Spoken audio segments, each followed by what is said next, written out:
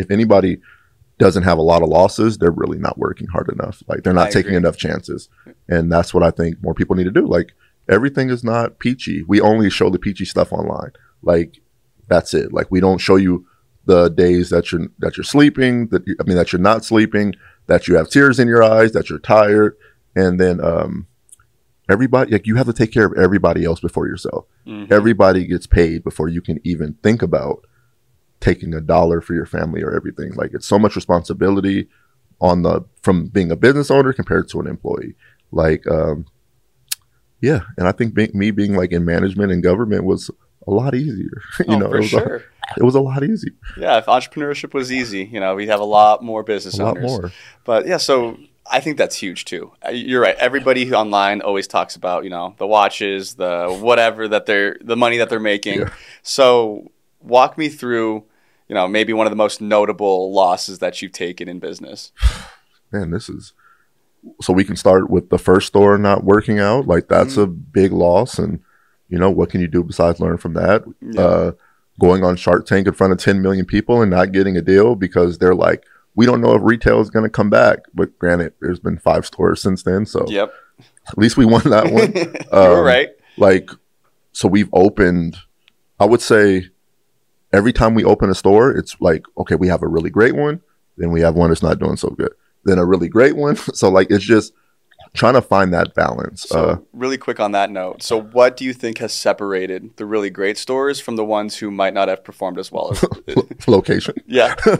Location. It all goes back to that. I always say like for our store that we had in Henderson, like I'm not going to say we because I can't speak for her, but I got cocky with the success of the Strip and Centennial. Like we can open anywhere. Like it doesn't matter what part of the parking lot it's in, but then like, and not really doing the research on the area, on the space. Like I said, now it's like before we open a location, we kind of have a plan. We kind of have requirements because we're a dessert place. We need restaurants around us.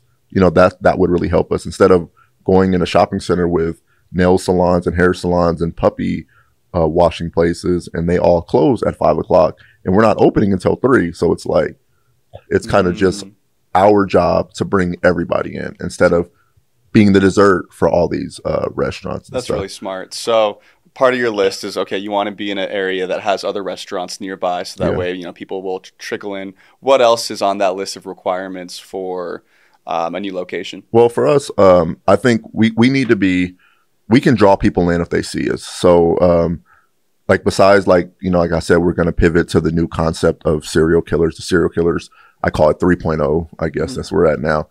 But like I say, we want to be in hotels and stuff like that, like casinos with shopping malls, not really suburban malls, but more like on the Strip or something like that. Airports, that's going to be really big for us when we can finally break through. Even if it's going to be like shopping centers, maybe more in like college towns where you have a lot of the students. Because like our store in Utah, thankfully, like we really don't even need a location because we get so much DoorDash and Uber Eats from the college students. So, so like I said, it's really just I'm gonna say like walkable, heavy foot traffic places. That's kind of the only way to continue to scale, I would say, our normal brick and mortar location without the drive-throughs. Like, because there's only so much that you're going to make, which like say it's still great because our margins are so crazy. Like everything, I would say we have like an 85% margin on every item we sell. It's just making sure we get everybody in because nothing like what's really expensive. We, like, let's just go through. So a scoop of ice cream might cost us 20 cents. We use 3 scoops for a milkshake, maybe 20 cents worth of cereal. Yeah. So like there's not that much that goes. Very high margin. Yeah. Very high margin. So it's just, getting more customers in because like even on the Strip where we're at, like, let's just say for us to have $1,000 day, like $1,000 day would be probably 90 customers, spending $10 a person. So we have to get 90 customers in when Foot Locker can sell 4 pair of shoes and hit that. So it's like we probably have the most customers almost in that mall, but it's like we're not making that revenue because our price point. So we have to work so much harder to earn these customers. So like that's like, just because of the price point. So it's just making sure we have that foot traffic that supplements what we already bring in. Love it. And so how did you end up landing on social media as like the vehicle to start getting some of this foot traffic? Well, we did it before we even opened the first store, because it was kind of like it's what you have to do. Mm-hmm. So yeah, we did that, and then we just started posting. And the good thing about not being like a super formal company and stuff, and it's like you throw stuff at the wall and see if it sticks. So we just stay consistent. I think consistency is the number one thing. Like our content isn't the best, but once something hits, if you just stay consistent on that, like you build a little following. So it's just, I was like, I need to do 3 posts a day and just let's see what happens. And then all of a sudden everybody loves our cereal challenge. I would say in 2022, was that last year? We had probably close to 200 million views on our social media platforms. And that's just posting 3 times a day. Yeah. And I took a nice long 5-month break. Oh no. Just got so burnt out because I was chasing these invisible numbers that I thought would make me feel better. Yeah. Like, 100,000 on Instagram. Like it's going to be like some kind of parade or something. Yeah. 1 million on TikTok. Like, okay. Changes. 1,000,003. All right. Now what? So it's just. So how long did it take you before like your first videos started to pop off? True.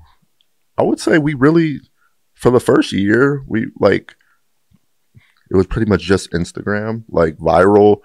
Nothing really went viral too much. Like it'd be like, I'd be happy like if we hit like 10,000 views, like that'd be like a win. But kind of like once we got into TikTok is really when things really started going crazy. We had a couple videos finally hit a million.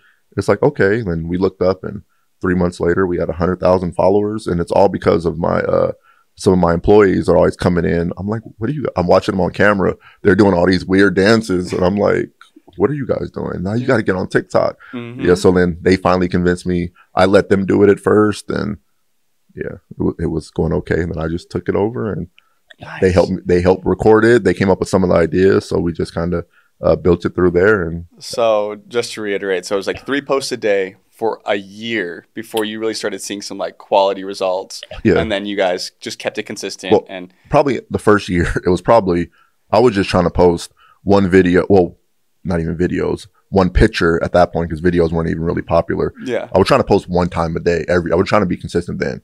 But once we got to TikTok and I really like saw the growth, and that's when I switched to at least 3 days, 3 times a day. Yeah. And that's really where it just blew up.